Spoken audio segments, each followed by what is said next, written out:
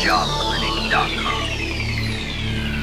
Hi, this is Mike Berg, the Job Doctor at the Job Clinic. Today we're going to talk about when employers ask about your salary history, say this. Just think with the salary history question, if you were underpaid in your first job, you'll continue to be underpaid in every job after that. You should be paid based on the work you're doing in the new role, your new company, and your market value, the going rate, not what you're making previously. You might be thinking avoiding the salary history question sounds great in theory, but if my prospective employer asks, do I have to tell them? Short answer, no. Phrases to remember. I look forward to discussing compensation once I've learned more about the position, or my previous employer considers that information confidential. Consider these three scenarios you could find yourself in, and here's how to handle each one. Number one, in a computer-based application form or email. If an application includes a question about current salary or expected salary, the application makes it seem like you have to fill it out, but you actually don't have to. Similarly, you don't have to answer if an employer asks via email. Consider a friendly note like this that encourages future discussion. I look forward to discussing compensation once I learn more about the position. If I seem like a good fit for the position, I would like to learn more about the responsibilities of the role. That way I can determine what salary makes sense.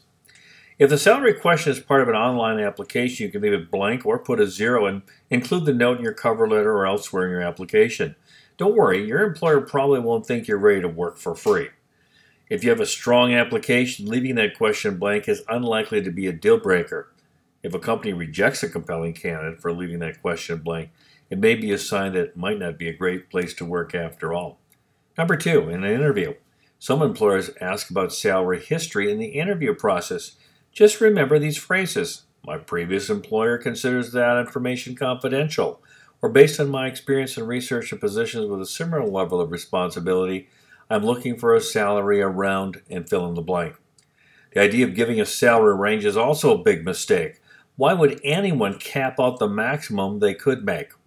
I don't advise sharing your salary expectations in the interview process unless your potential employer asks for it, but when they ask about salary history, they're typically looking for you to name a salary number first.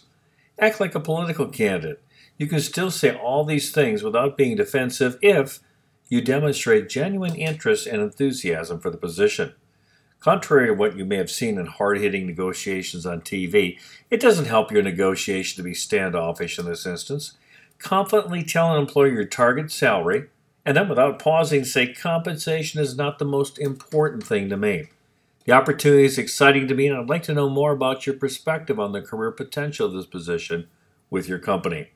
And number three, if they're still persistent, if your employer or potential employer asks many times and none of the above answers are working, you can always decide to share your salary expectation. If you know you're underpaid from looking at your current market value, don't hesitate to say so. Say something like this. My previous salary is below market value at my current salary, so based on my skill set, experience, and research on this position, I'm looking to earn and fill in that blank. Each person's personality and situation are different, so put the sample language in your own words. It'll feel more comfortable and be more effective. When you do, whatever you do, don't skip negotiating your salary. It could be an expensive mistake.